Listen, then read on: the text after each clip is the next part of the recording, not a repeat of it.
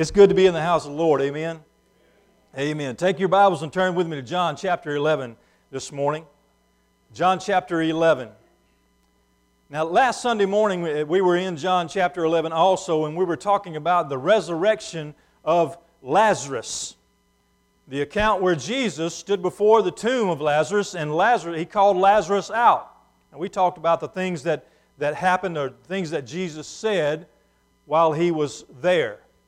This morning we're going to cover the aftermath, if you want to look at it that way. What happened after the resurrection of Lazarus? And I want to speak to you this morning about responding to the Lord Jesus Christ. Responding to Him.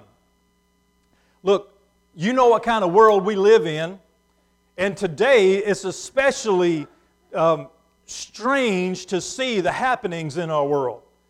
God has told us how bad it's going to get. And folks, we're there. You know, I heard a guy preaching this week, and he says, you know, we're not in the end times, we're in the end of the end times. So looking at the signs that are before us, we are looking very soon toward the rapture of the Lord Jesus Christ, the rapture of the church by the Lord Jesus Christ, and He's going to bring us home to be with Him. I think, folks, literally it could be any moment. And I know people have believed that all down through the ages, but the fulfillment of prophecy has not been so as it is today in the past. So today could be the day. So the question is going to be, how do you respond to the Lord Jesus Christ? Let me tell you this. You know who He is. You've heard it time and time again. And you see what He does in the life of those who follow Him. You read of His miracles, you feel the Holy Spirit speaking to you. How are you going to respond to the Lord Jesus? Because He's here. He's waiting. He's demanding a response from you. And He wants you to choose Him before it's too late. Imagine with me just for a moment if the rapture happened today. If the rapture happened today and you haven't placed your faith and trust in Jesus Christ, you're going to be sitting in this place with those who were left behind. Imagine that feeling. You were sitting here under the preaching and teaching of the gospel, reading God's Word, and you missed out on going home to be with the Lord Jesus. Now, you'll have a chance to repent after that, but you'll have to live through the tribulation period in which most likely you're going to lose your life. It's going to be a terrible time. So why wait? While Jesus is here, while He's asking for you to repent, and while you have the opportunity before the rapture, what are you going to do with the Lord Jesus? So after the resurrection of Lazarus, Jesus commanded Lazarus to come forth. And beginning in verse 45, right before that, He said, loose him and let him go. And we talked about how Lazarus came forth from the grave in his grave clothes. He walked to the door, and Jesus commanded that they take the grave clothes off of him because he didn't need them anymore. No longer dead, new life he had. He would die again one day, but for that time, for that moment, Jesus had brought him back to life. So the aftermath, responding to what Jesus just accomplished, just did. Beginning in verse 45. Then many of the Jews who had come to Mary and had seen the things Jesus did believed in Him. But some of them went away to the Pharisees and told them the things Jesus did. Then the chief priests and the Pharisees gathered a council and said, what shall we do? For this man works many signs. If we let him alone like this, everyone will believe in him, and the Romans will come and take away both our place and nation. And one of them, Caiaphas, being high priest that year, said to them, you know nothing at all, nor do you consider that it is expedient for us that one man should die for the people, and not that the whole nation should perish. Now this He did not say on His own authority, but being high priest that year, He prophesied that Jesus would die for the nation, And not only for that nation only, but also that He would gather together in one the children of God who were scattered abroad. Then from that day on, they plotted to put Him to death. Therefore Jesus no longer walked openly among the Jews, but went from there into the country near the wilderness, to a city called Ephraim, and there remained with His disciples. And the Passover of the Jews was near, and many went from the country up to Jerusalem before the Passover to purify themselves. Then they sought Jesus and spoke among themselves as they stood in the temple, "What do you think, that He will not come to the feast?" Now both the chief priests and the Pharisees had given a command that if anyone knew where He was, he should report it, that they might seize Him. Chapter 12. Then 6 days before the Passover, Jesus came to Bethany, where Lazarus was, who had been dead, whom He had raised from the dead. They made Him a supper, and Martha served, but Lazarus was one of those who sat at the table with Him. Then Mary took a pound of very costly oil of spikenard, anointed the feet of Jesus, and wiped His feet with her hair. And the house was filled with the fragrance of the oil.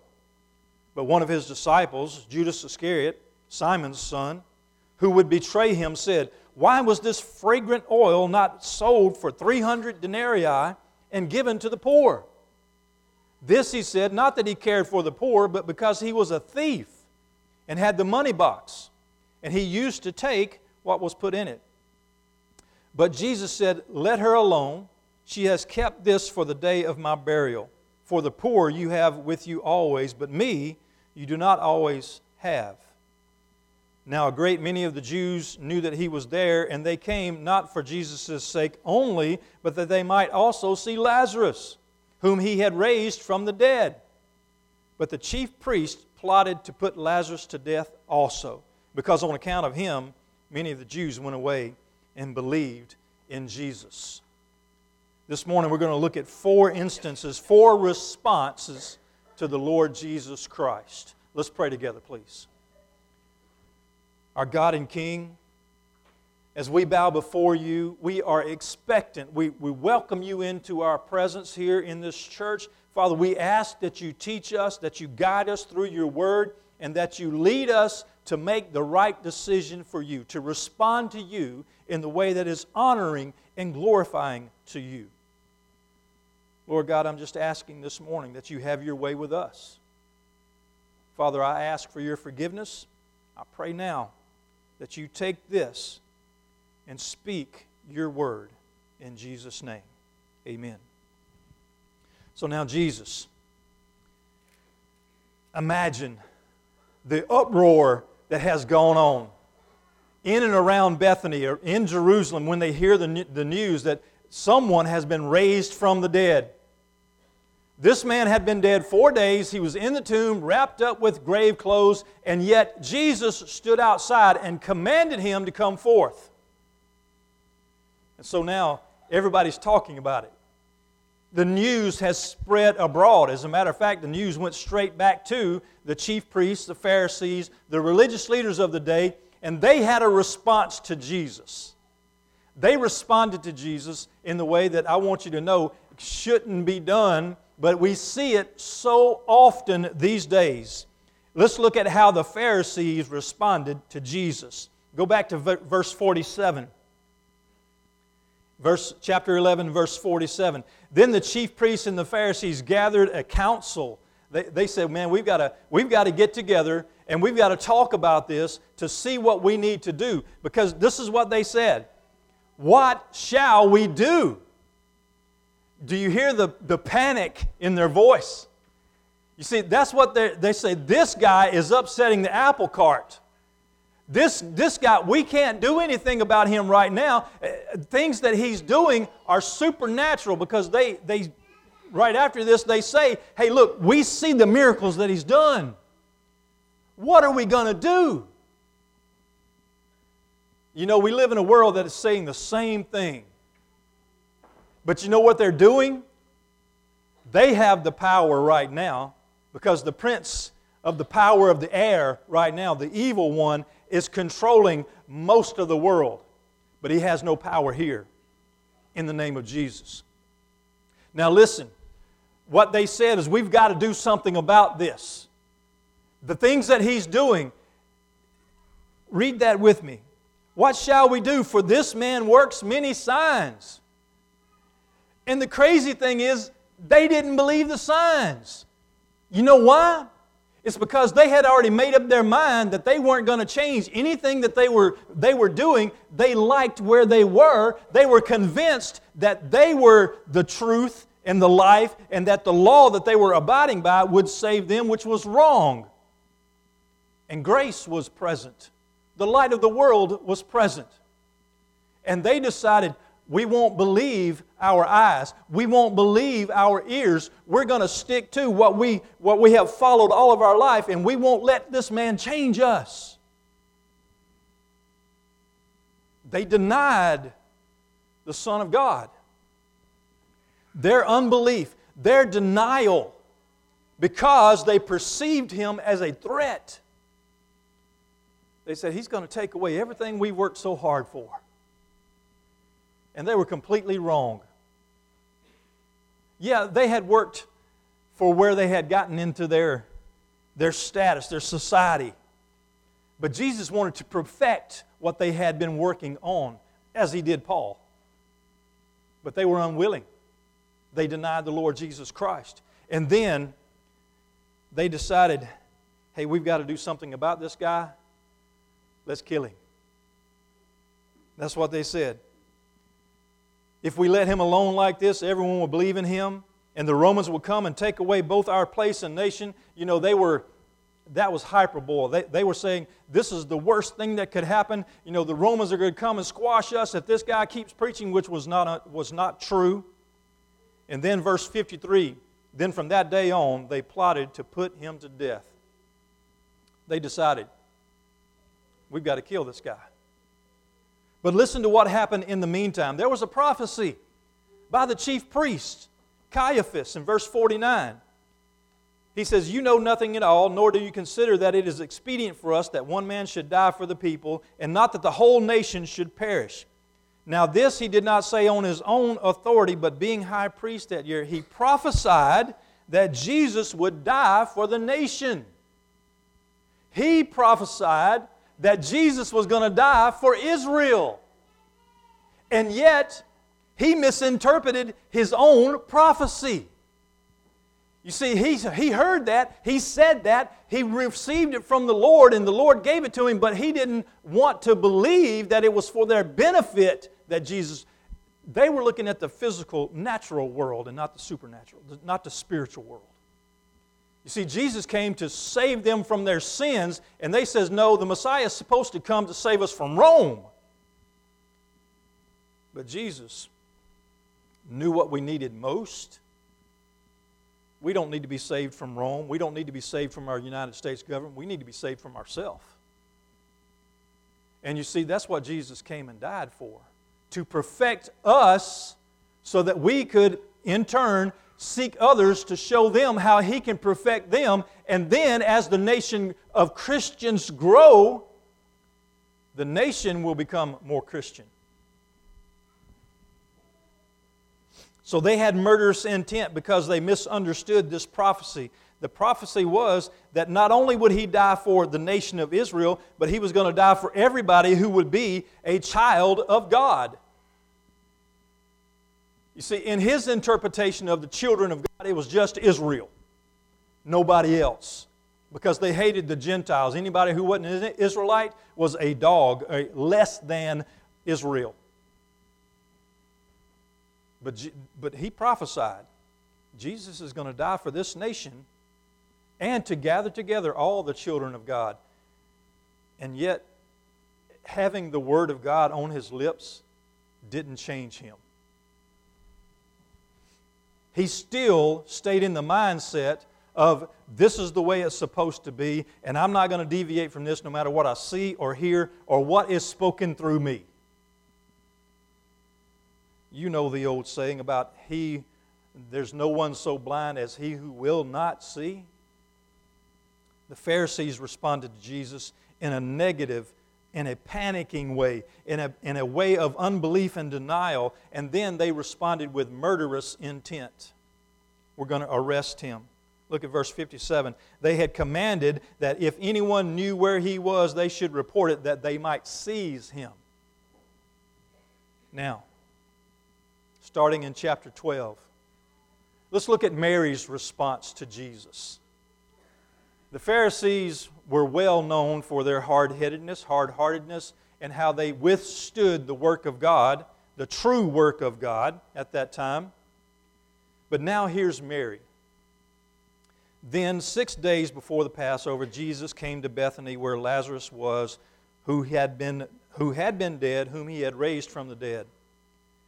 There they made him a supper, and Martha served, but Lazarus was one of those who sat at the table with him. Then Mary. Let me stop for just a minute and talk about Martha for a minute. She was solid. Martha had faith. She believed in the Lord Jesus Christ. He was the one that Jesus was talking to her about Him being the revelation and the life, the resurrection. And she believed it.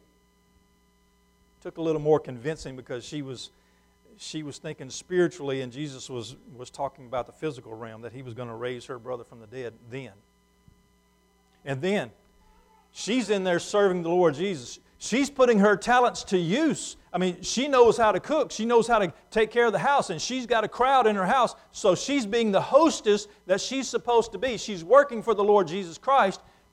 But that was her gift, but she was missing out on a greater gift, as in one of the other passages of Scripture where Jesus rebuked her and says, look, you're doing all these things and you're really busy, and all those things have to be done, true enough, but Mary's here doing what the greater thing is.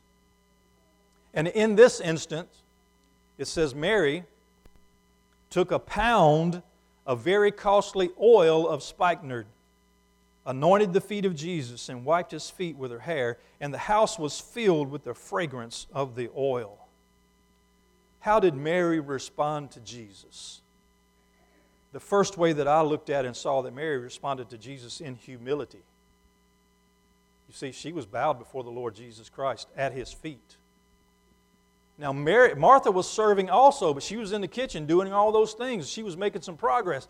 Mary, as everybody looked at it, she wasn't making any progress as far as getting things done, but she was right where she was supposed to be, at the feet of Jesus.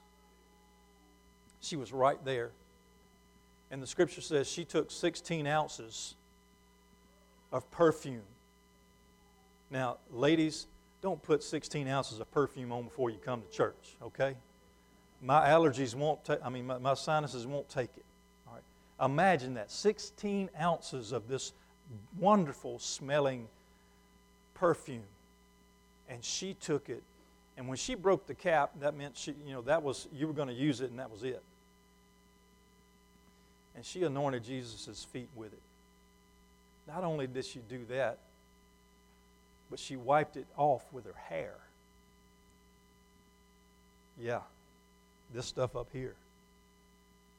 That she had to wear home. That she wiped His dirty feet with her hair. Can you see how broken she was? She wasn't worried about herself. All she was worried about was Jesus. And Jesus' feet. Think about it now, the lowest part of Jesus, all right? If there's ever been a lower part of Jesus, His feet. Took His sandals off. He'd been walking on the dusty, dirty roads, and she cleaned His feet for Him and then dried them off with her hair.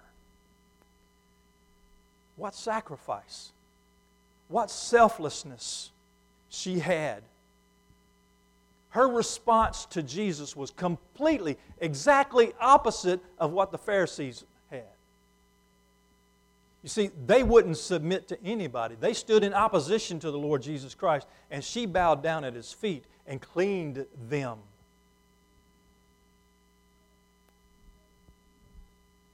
You know why? You know why she did that? You know why she was broken? You know why she was selfless? Because she was thankful for what Jesus had done for her. Hey, listen. When Jesus comes into your life, He changes you. You know what He does? He forgives you of your past. He forgives you of your sin. And He prepares you for everlasting life in heaven with Him. Who was Mary before this? We don't know for sure. But we do know that she didn't live a godly life. And that Jesus had forgiven her.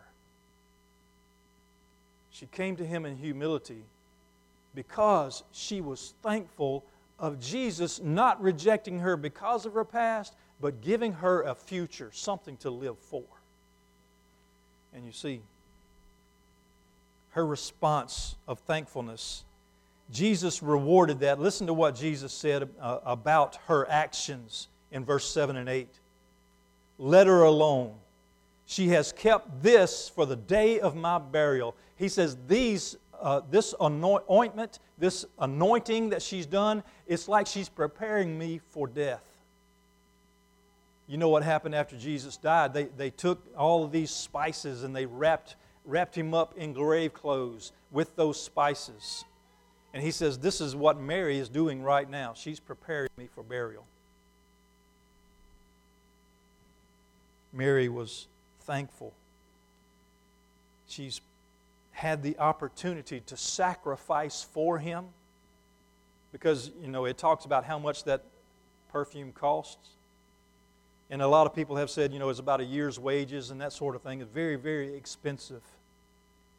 But it was nothing to her compared to what Jesus had done for her.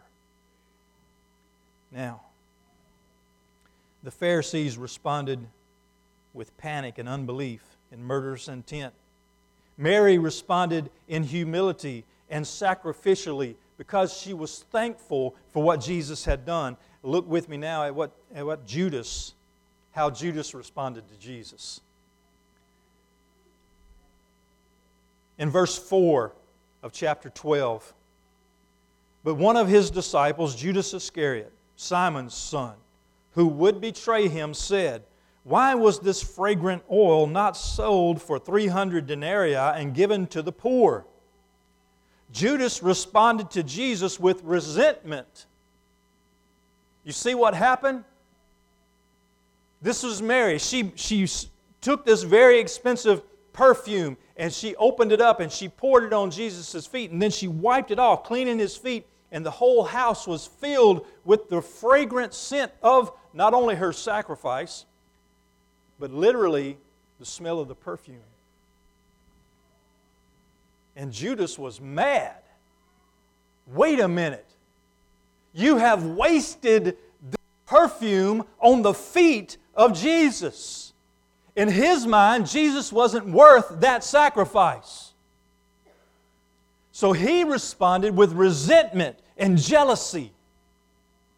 You have wasted all of this on Him? And Judas's mindset was, Jesus has gone around the country and He is healing all of these people who are not worthy of the gift that He has. They're not worthy to receive, and they're not paying anything for this, by the way, because He was holding the money back.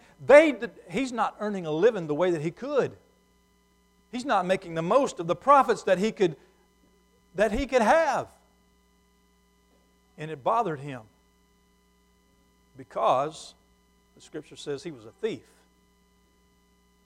And he used to help himself to what was in the money bag. You see, all he thought about was the profit that would come from the ointment. He wasn't worried about Jesus. All he was worried about was the contents of that bag that he toted. So when he responded to Jesus, it was of no concern to him what Jesus did. All he was worried about was his pocketbook.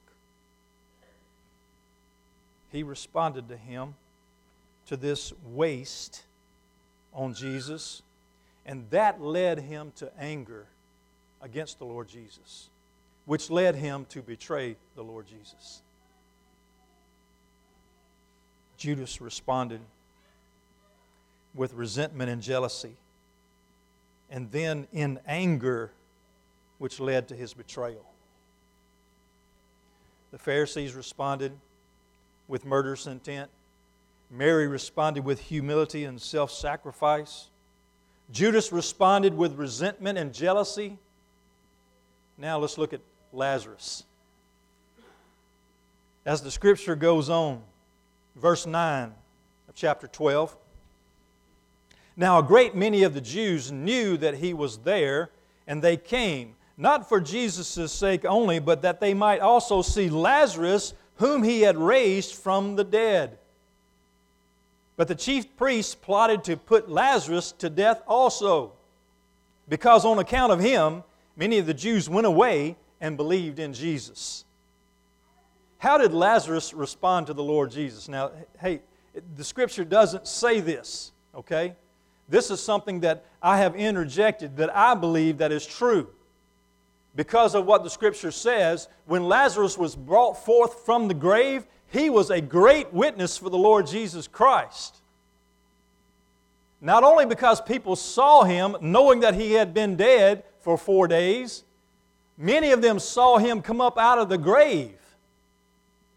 Imagine for just a moment the boldness that you would have if you had already conquered the grave. To Lazarus, the threats of the Pharisees didn't bother him. He said, hey, look, I've already died. And Jesus is the master of death. And He brought me back. He brought me back for a purpose. And He was fulfilling that purpose. He was going around. I'm positive this is what most anybody would do being in that situation. He was wanting people to ask Him who He was and why He was talking about Jesus. Let me tell you, I was dead. I died. I was in the grave 4 days. Now, we can guess at where He went. You know, the Scripture says at that time there was paradise, and there was another man named Lazarus who Jesus told about who had died and went into the presence of Abraham, in the bosom of Abraham, in paradise. Now, imagine if you had been there for 4 days. I did that without trying. I'm sorry. I'm getting excited. I'm sorry. If you had been where he had been for 4 days, and then you had the opportunity to tell somebody, look, I was dead, I went here, and now I'm back because Jesus called me back, and He is the reason. He has done this for me, and He wants to do it for you. And His life, His everlasting life is available to you. His sacrifice that's coming up, what He has done. He's the King of Kings, the Lord of Lords. He has power over death, hell, and the grave, and He wants you to experience it. Here is Lazarus with boldness because he wasn't afraid of death. He'd been there. And he was back to talk about his experience.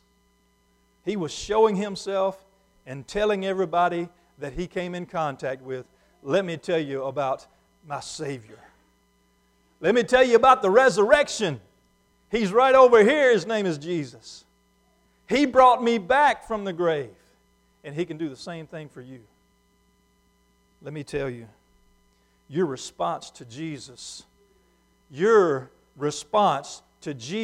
must be like Mary's, or like Lazarus's, or like both. Because you see, when He saves you, when He forgives you of your sins, look, y'all don't know me that well. I had not been a good person all my life. Not that I'm good now. I didn't mean to say it like that. But I have been in bad places. I have done bad things. And Jesus forgave me of those things.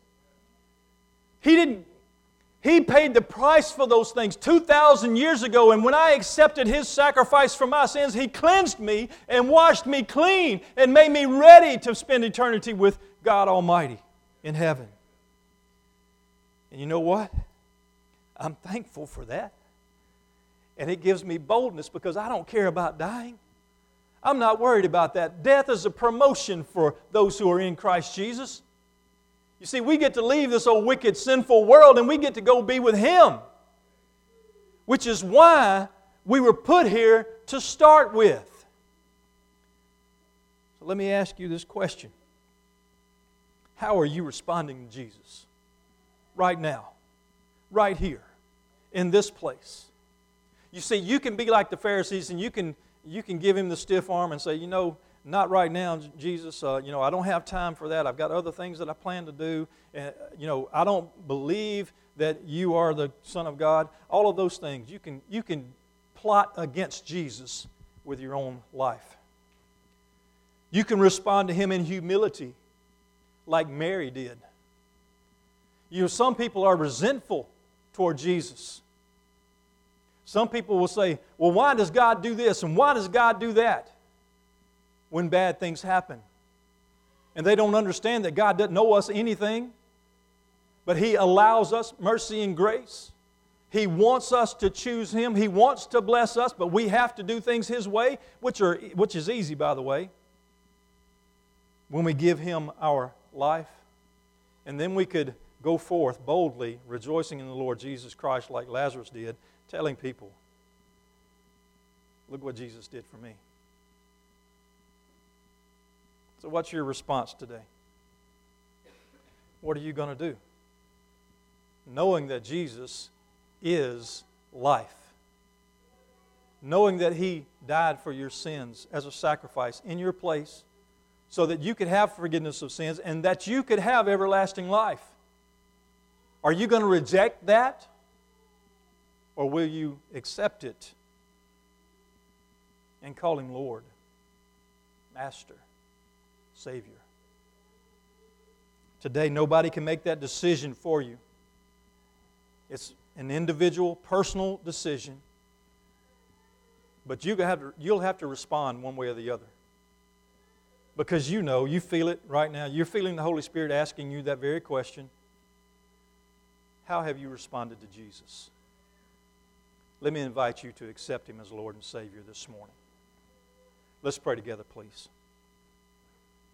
Our God and King, again, we bow before You because You are Lord of all, Creator. You are the sustainer. You are the provider. You are the lover of our souls. And Father, even now, You are asking for those who don't know Christ as Savior and Lord to come and receive the forgiveness of sins that His sacrifice has bought for them, and to receive everlasting life that Jesus has provided. Father, we bow to Your will and Your way. We ask that Your will be done in this invitation time. In Jesus' name, amen.